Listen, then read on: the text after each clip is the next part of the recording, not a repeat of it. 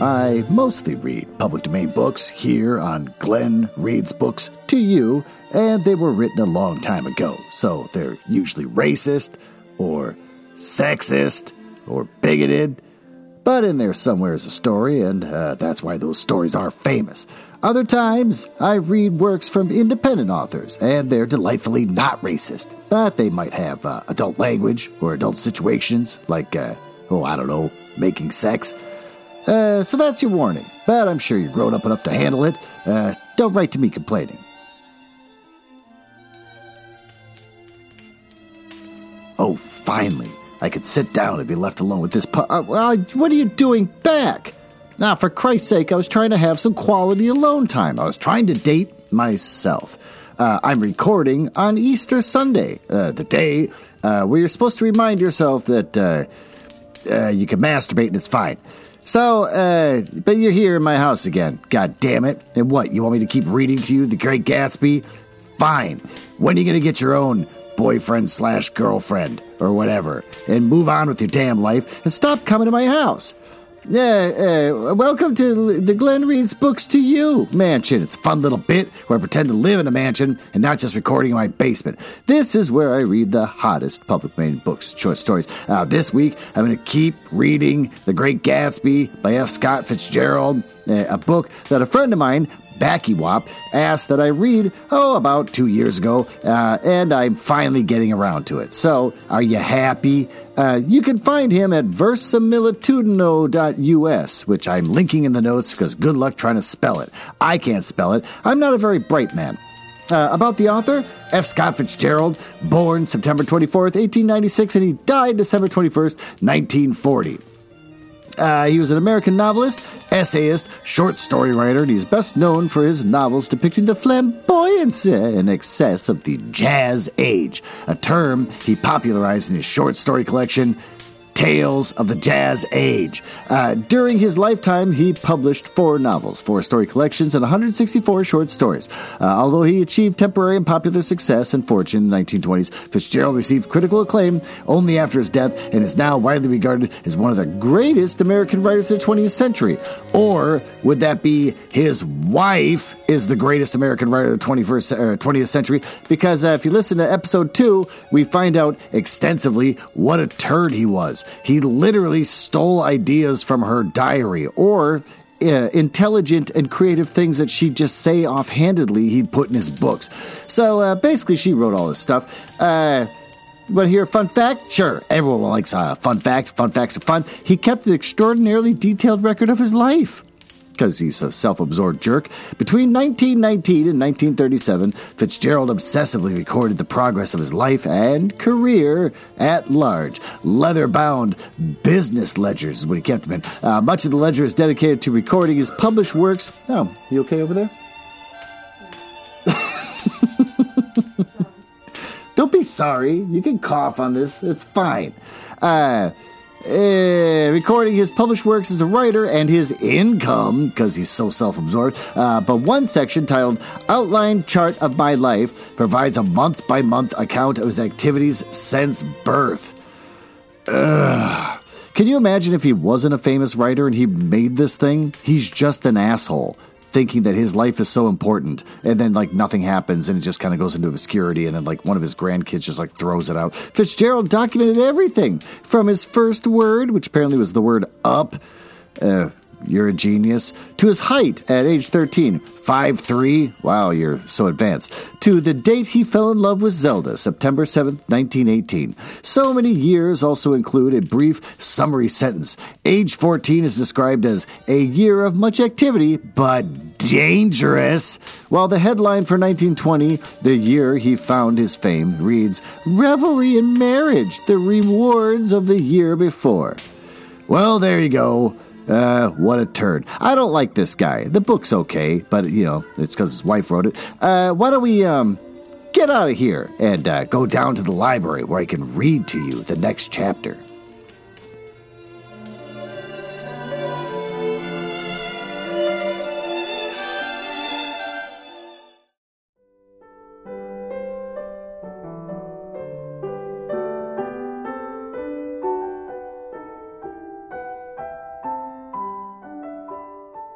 Did you hear the cat meowing in the last part there? That's the world I live in, where there's cats crawling all over the place, ruining my reading to you of Chapter 6 of The Great Gatsby. About this time, an ambitious young reporter from New York arrived one morning at Gatsby's door and asked him if he had anything to say. "Anything to say about what?" inquired Gatsby politely. "Why, any statement to give out?" It transpired after a confused 5 minutes that the man had heard Gatsby's name around his office in a connection which he either wouldn't reveal or didn't fully understand. This was his day off, and with laudable initiative he had hurried out, in quotes, to see. That was a random shot, and yet the reporter's instinct was right. Gatsby's notoriety spread about by hundreds who had accepted his hospitality and become authorities on his past, and it increased all summer until he fell short of bringing news. Contemporary legends such as the underground pipeline to Canada attached themselves to him. What the hell is the underground pipeline to Canada? I'm not going to look that up. It's not going to show me anything. Attached themselves to him, and there was one persistent story that he didn't live in a house at all, but in a boat that looked like a house that was moved secretly up and down the Long Island shore. Just why these invitations were a source of satisfaction to James Gatz of North Dakota isn't easy to say. James Gatz, that was really, or at least legally, his name. He had changed it at the age of 17, at a specific moment that he witnessed the beginning of his career. And when he saw Dan Cody's yacht drop anchor over the most insidious flat on Lake Superior, it was James Gatz, who had been loafing along the beach in the afternoon in a torn green jersey and a pair of canvas pants. Though it was already Jay Gatsby who borrowed the rowboat, pulled up to the Tuolumne, is what they call the boat, and informed Cody that a wind might catch and break him up in half an hour. I suppose he'd had the name ready for a long time even then. His parents were shiftless and unsuccessful farm people, and his imagination had never really accepted them as his parents at all. Oh, yeah, I can understand that. Oh, the truth was that Jay Gatsby of West Egg, Long Island, sprang from his platonic conception of himself. He was a son of God, a phrase which, if it meant anything, means just that, and he must be about his father's business. His service of a vast, vulgar, meretricious. I'm going to look up how to say that. That sounds like a fancy-ass word. Come on. Show me something college-educated. Meretricious. Apparently attractive, but having no reality, no value, no integrity. Okay, well, we learned something new today. Beauty. So he invented just the sort of Jay Gatsby that a 17-year-old boy would likely to be inventing, and that his conception, he was faithful to the end. Over a year, he had been beating his way along the south shore of Lake Superior as a clam digger and a salmon fisher, or in any other capacity that brought him food and bed. His brown, hardening body lived naturally through the half-fierce, half-lazy work of bracing days. Oh, he knew women early, and yes, and since then spoiled him because he became contemptuous of them, of young virgins because they were ignorant, of the others because they were always hysterical about things in which the overwhelming self-absorption that he took for granted. But his heart was in a constant, turbulent riot. The most grotesque and fantastic conceits haunted him in his bed at night. Oh, a universe of ineffable gaudiness spun itself out of his brain while the clock ticked on the washstand of the moon soaked with wet light and his tangled clothes upon the floor. Each night he added to the pattern of his fancies until drowsiness closed down upon some vivid scene with an oblivious embrace. For a while, these reveries provided an outlet for his imagination. Yeah, they were a satisfactory hint of the unreality of reality, a promise that the rock of the world was founded securely on a fairy's wing. An instinct toward his future glory had led him, some months before, to the small Lutheran college of St. Olaf in southern Minnesota. Oh, That's actually a real place. I've heard of it. Have I been there? No, I don't go to southern Minnesota. Poor people live there. He stayed there 2 weeks, dismayed at his ferocious indifference to the drums of his destiny, to destiny itself, and despising the janitor's work in which he was to pay his way through. Then he drifted back to Lake Superior, and he was still searching for something to do on the yacht that Dan Cody's yacht dropped anchor in the shallows along shore. I love the author is writing what he knows, which is just Minnesota, and so he's just talking about that a lot. Apparently every character of importance comes from Minnesota. That seems weird. You should try and branch out a little bit. It's a fantasy. Make something up. Cody was 50 years old then, a product of Nevada's silver fields of the Yukon.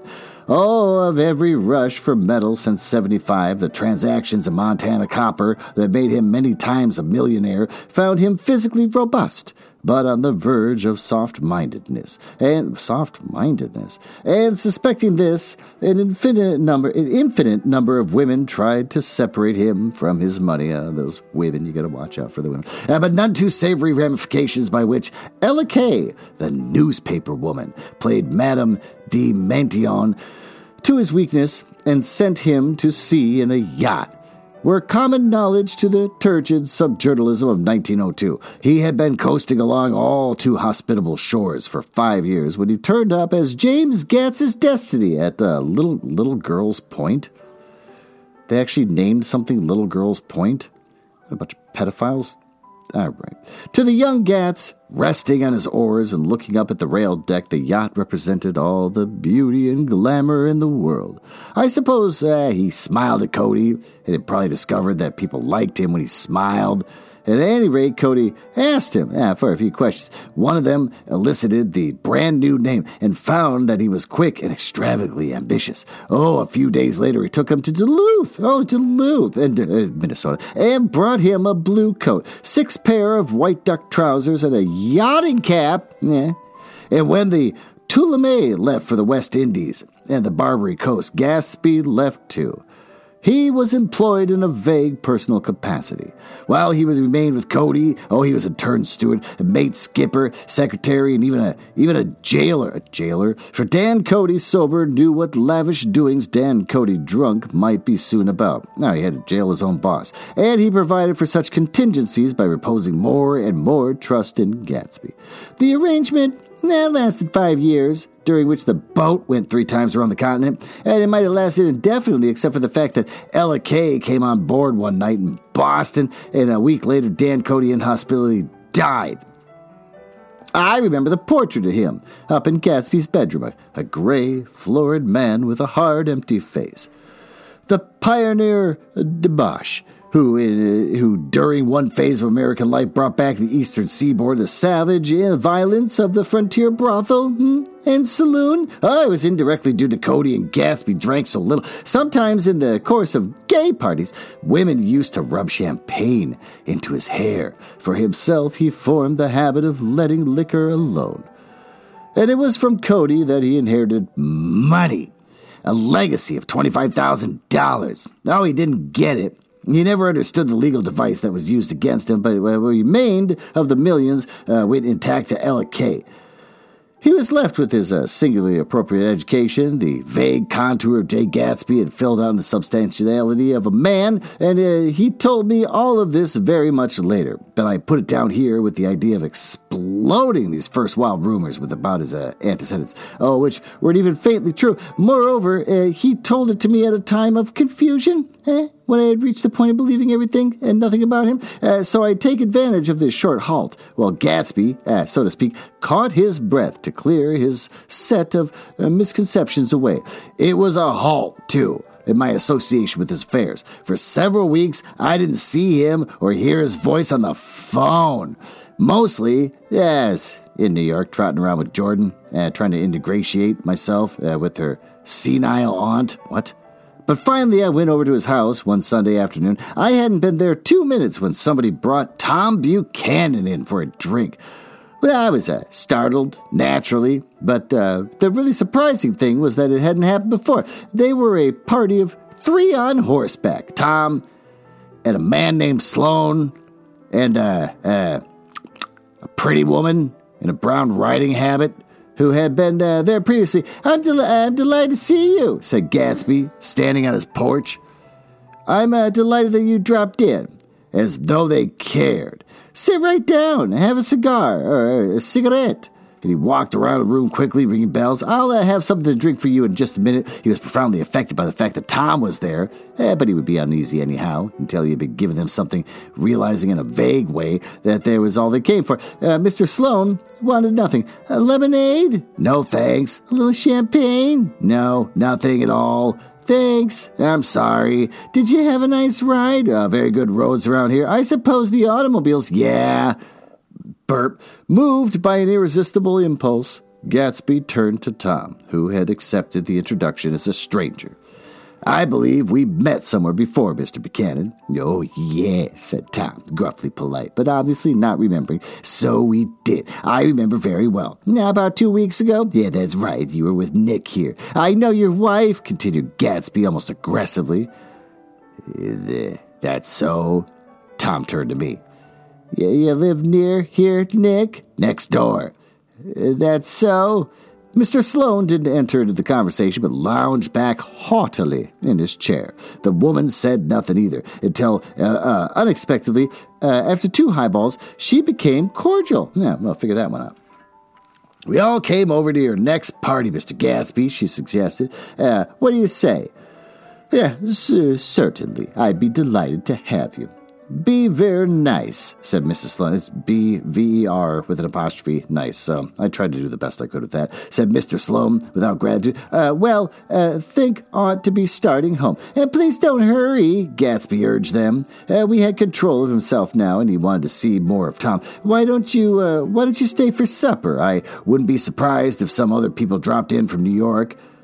You come to supper with me, in all caps, said the lady enthusiastically. Both of you. This included me. Mr. Sloane got to his feet. Come along, he said, but to her only. I mean it, she insisted. I'd love to have you. Lots of room. Gatsby looked at me questioningly. He wanted to go, but he didn't see that Mr. Sloane had determined he shouldn't. I'm afraid I won't be able to, I said. Well, you come, she urged, concentrating on Gatsby. Mr. Sloane murmured something close to her ear. We won't be late if we start now, she insisted aloud. I haven't got a horse, said Gatsby. I used to ride in the army, but I never bought a horse. I'll have to follow you in my car. Excuse me for just a minute. Well, the rest of us walked out on the porch, and while Sloane and the lady began an impassioned conversation, said, My God, I believe the man's coming, said Tom. Doesn't he know she doesn't want him? She says she does want him. She has a big dinner party, and we don't know a soul there, he frowned. I wonder where in the devil he met Daisy. By God, I may be old-fashioned in my ideas, but women run around too much these days to suit me. Oh, they meet all kinds of crazy fish. Yeah, crazy fish. Suddenly, Mr. Sloane and the lady walked down the steps and mounted their horses. Come on, said Mr. Sloane to Tom. We're late. We've got to go. And then to me, tell him we couldn't wait, will you? Tom and I shook hands, and the rest of us exchanged a cool nod, and they trotted quickly down the drive, disappearing under the August foliage just as Gatsby, with hat and light overcoat in hand, came out the front door. Tom was evidently perturbed at Daisy's running around alone, for on the following Saturday night he came with her to Gatsby's party. Perhaps his presence gave the evening its peculiar quality of oppressiveness.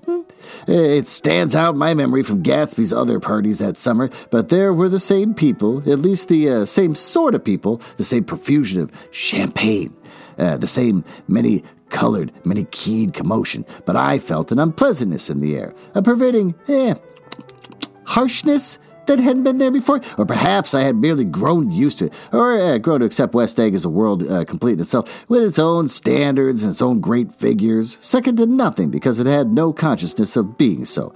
And now I was looking at it again, through Daisy's eyes. It is invariably saddening to look through new eyes at things upon which you've expended your own powers of adjustment. Well, that's a good place to stop, I guess. I don't exactly feel horny right now, but I think if we both go upstairs to my master bedroom, where everything is made of silk, even the walls... Oh, are the ceilings made of silk? Yes, the ceilings have silk on them. You'll be pleased with that and the mirror suspended above us as we lay in bed and read about the latest upcoming romance novels from Penguin Random House Books.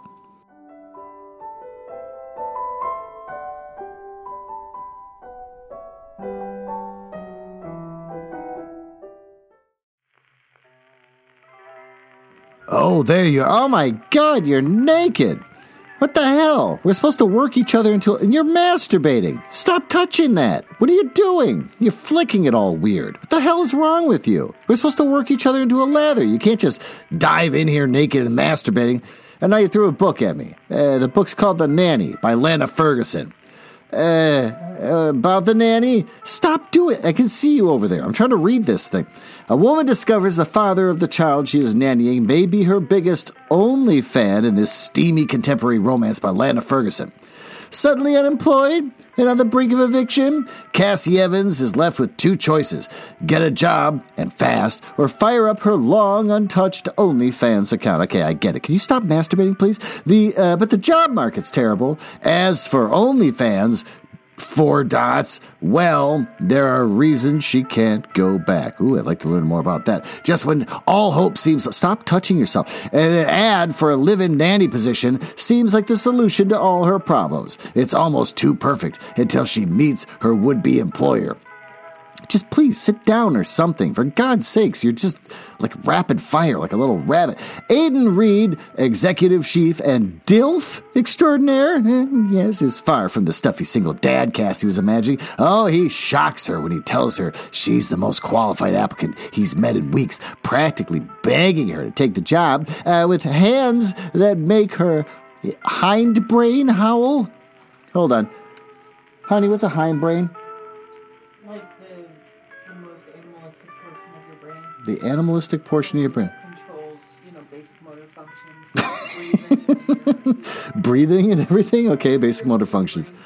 And eyes that scream sex. The idea of living under the same roof as Aidan feels dangerous. But with no other option, she decides to stay with him and his adorably tenacious daughter, Sophie.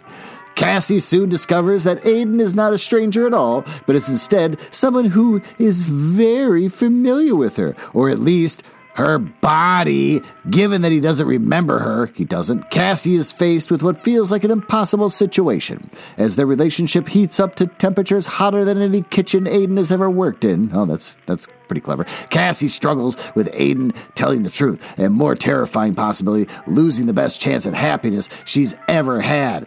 Oh boy, this sounds hot. You finally stopped masturbating. Thank you for finally stopping. The praise, somebody, Ruby Dixon from the international best-selling author, Ruby Dixon, says, I need more books like The Nanny. Stat. Yeah, a smart, educated heroine, in parentheses, yes, please, meets a driven, career-focused single dad. Sparks fly, another 4 dots, and fly, and fly. Seriously, the book is like if Allie Hazelwood and Tessa Bailey had a smutty baby. This is disturbing. I devoured every page and was sad to see it end. This is the spice Book Talk wants.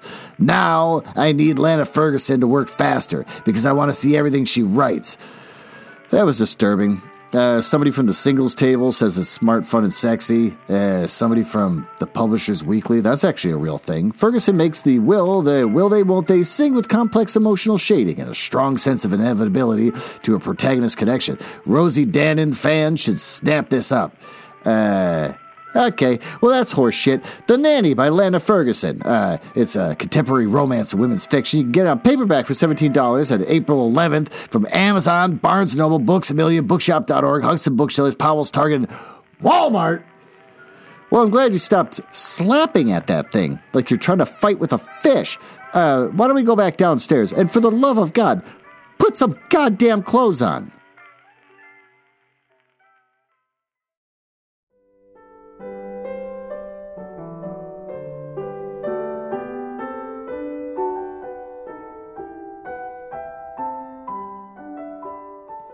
Now, there you are. You have to finish your session. you sick, twisted pervert. I'm glad you put some clothes on, so that's nice, little twist for once. You did what I wanted. Let's continue reading the rest of this chapter. They arrived at twilight, and as we strolled out among the sparkling hundreds, Daisy's voice was playing murmurous tricks in her throat. "These things excite me so," she whispered. "If you want to kiss me any time during the evening, Nick, just let me know and I'll be glad to arrange it for you." What the fuck? Just mention my name or present a green card. I'm giving out green. Look around, suggested Gatsby. I'm looking around and I'm having a marvelous. You must see the faces of many people you've heard about. Tom's arrogant eyes roamed the crowd. We don't go around very much, he said. In fact, I was just thinking I don't know a soul here. Perhaps you'd know that lady. Gatsby indicated a gorgeous, scarcely human orchid of a woman who sat in a state under a white plum tree. Tom and Daisy stared with that peculiarity unreal feeling that accompanies the recognition of a hetero ghostly celebrity of the movies. She's lovely, said Daisy. The man bending over her is her director. He took them ceremoniously from the group to group.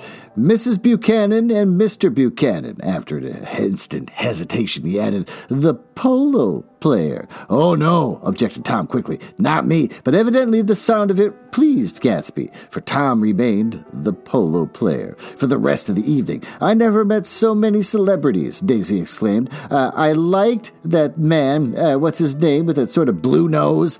Gatsby identified him, adding that he was a small producer. Well, I liked him anyhow. I'd a little rather not be the polo player, Tom said pleasantly. I'd rather look at all the famous people in oblivion. Daisy and Gatsby danced. And I remember being surprised by the graceful conservative foxtrot. I had never seen him dance before. And they sauntered over to my house and sat on the steps for half an hour, while at her request I remained watchfully in the garden. In case there's a fire or a flood, she explained. Or, I don't know, any act of God.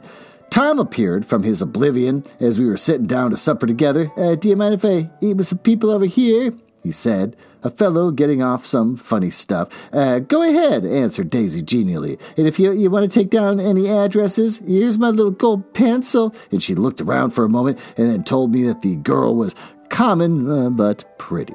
And I knew that for except the half hour she'd be alone with Gatsby, she wasn't having a good time.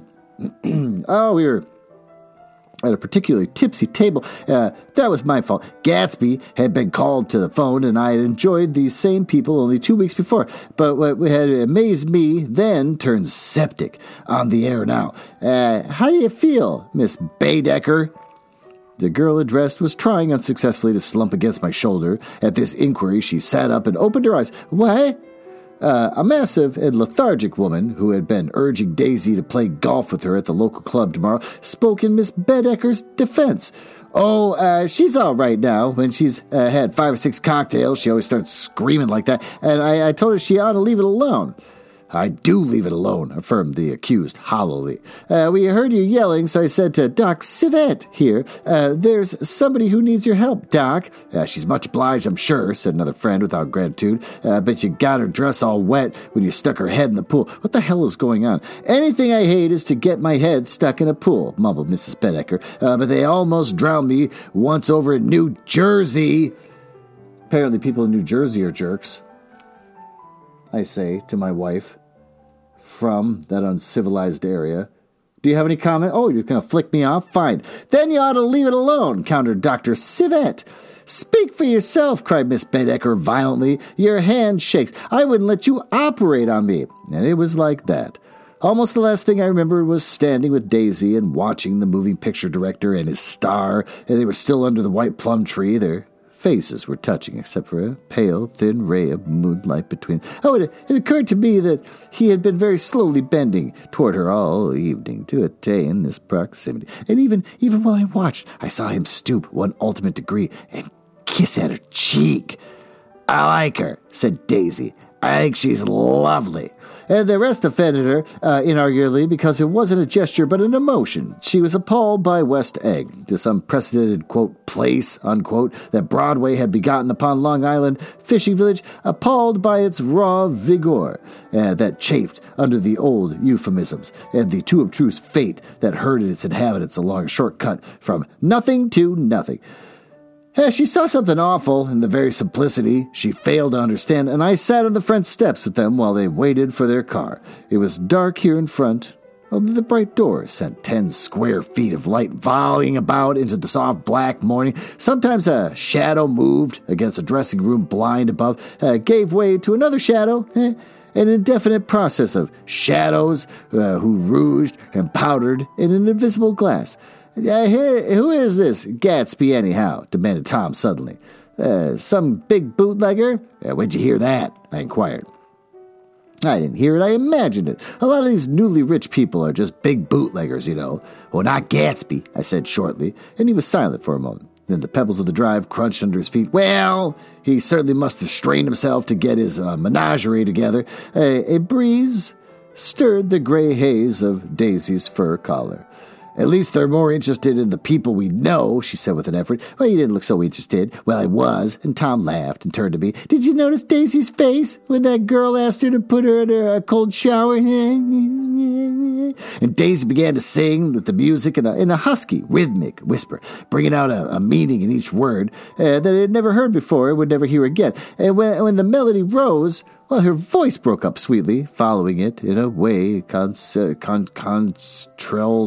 voices have. I'm moving on. And each change tipped out a little of her warm human magic upon the air. Lots of people come who haven't been invited, she said suddenly. That girl hadn't been invited. Oh, they simply forced their way in, and he's too polite to object. I'd like to know who he is and what he does, insisted Tom. And I think I'll make a point of finding out. I can tell you right now, she answered, and he owned some drugstores and a lot of drugstores, and he built them up himself. The dilatory limousine came rolling up the drive.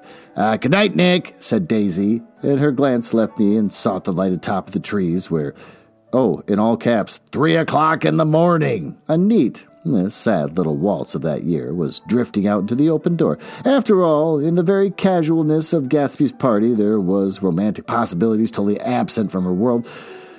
What was it up there in the song that seemed to be calling her back inside?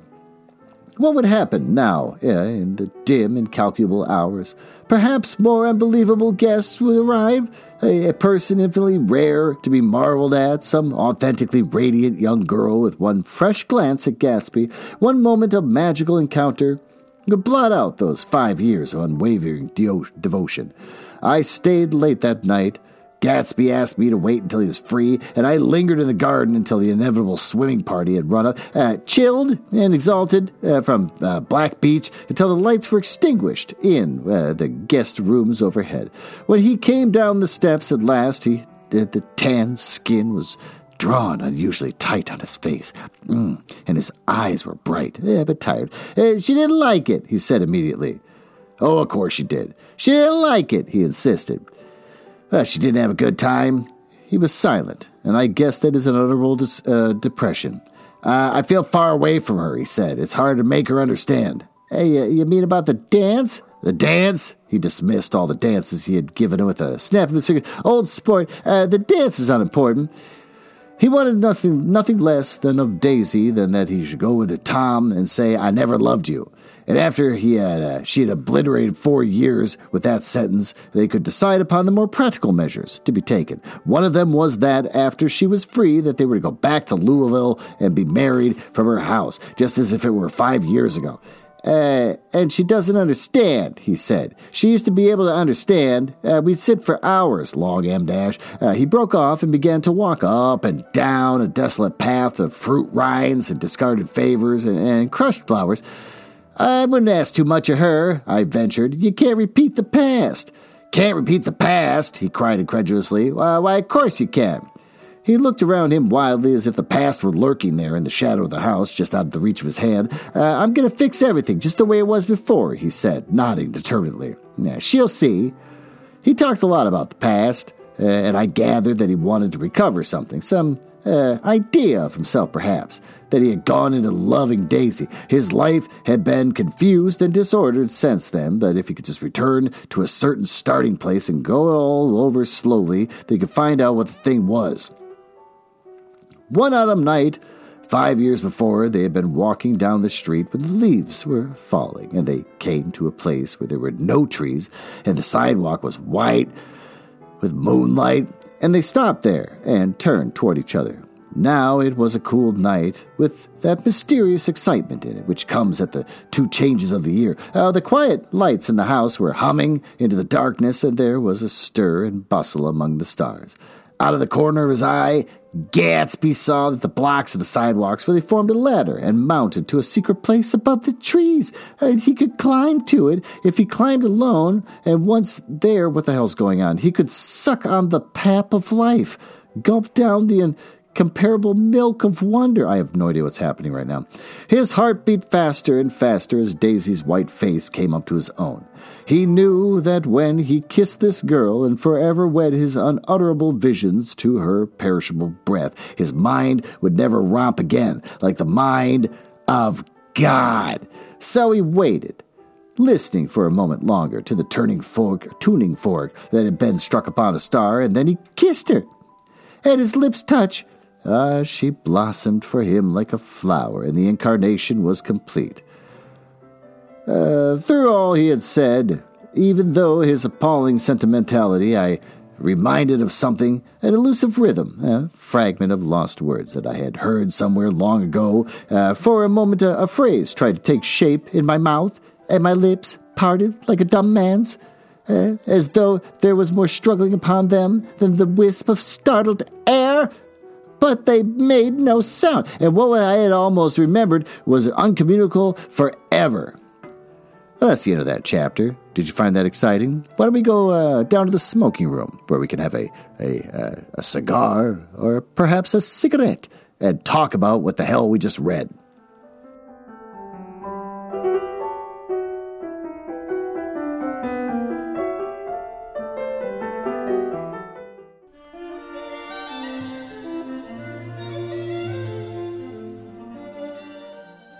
There you are. I hope you can enjoy yourself. Why don't you sit down and light yourself one of these many fine cigarettes that I have here on the table.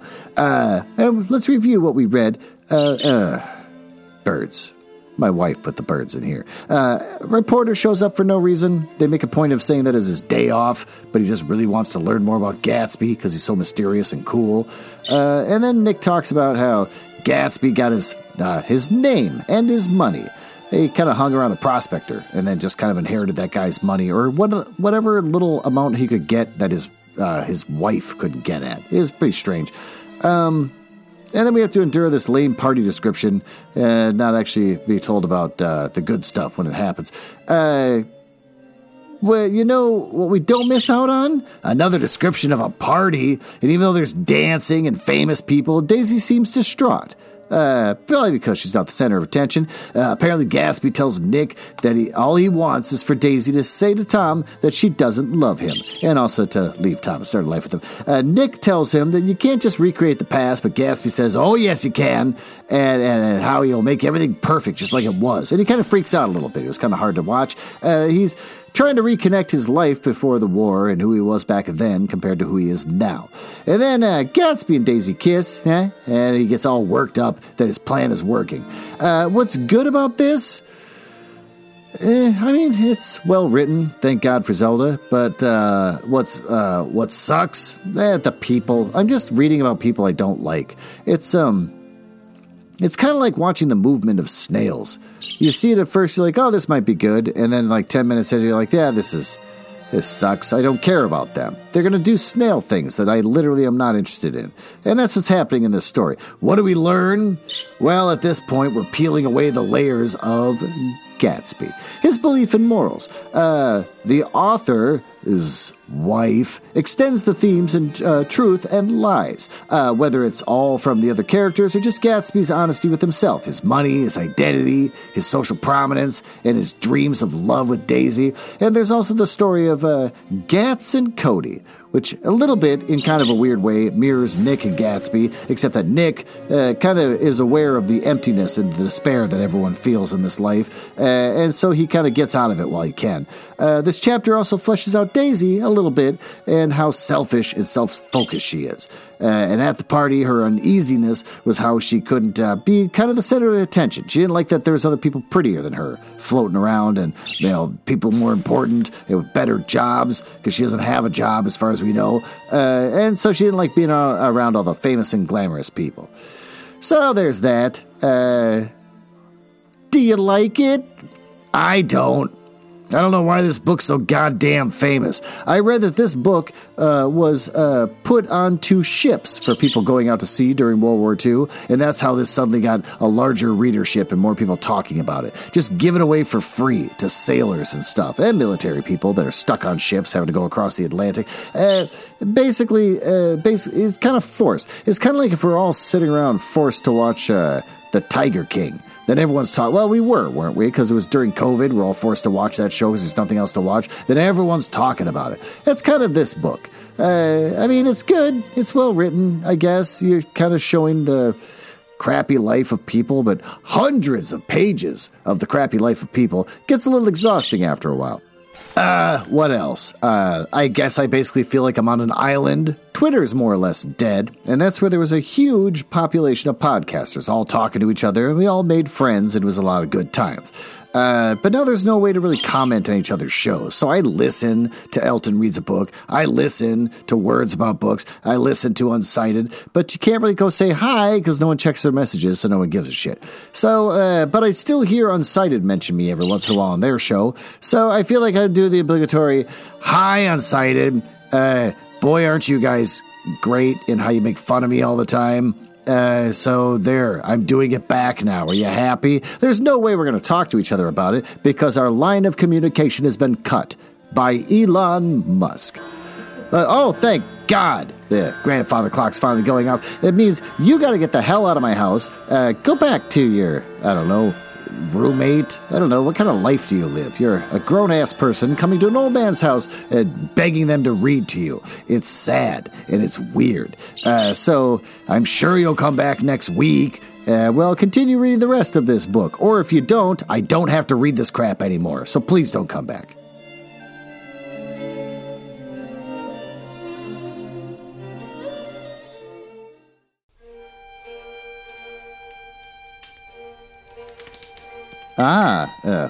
It appears you found me in the part of the podcast I hate the most, where I tell you all about the places on the internet where you can find me.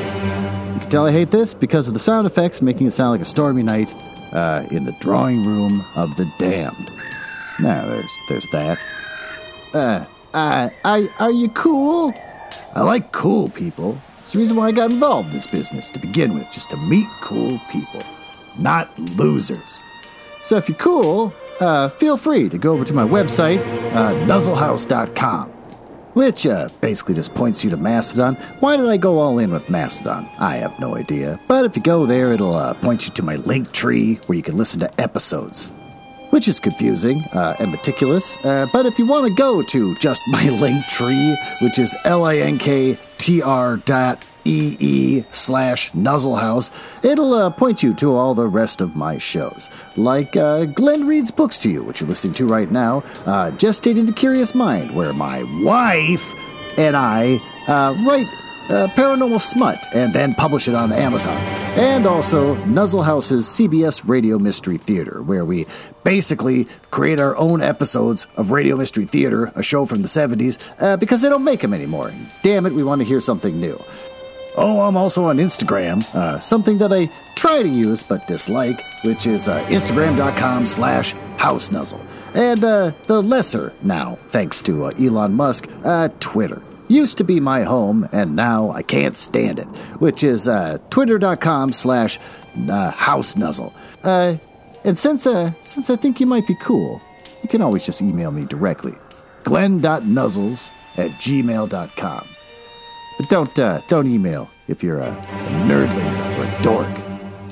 Now, back to business. Can't believe I drank all of them already. There's got to be one left.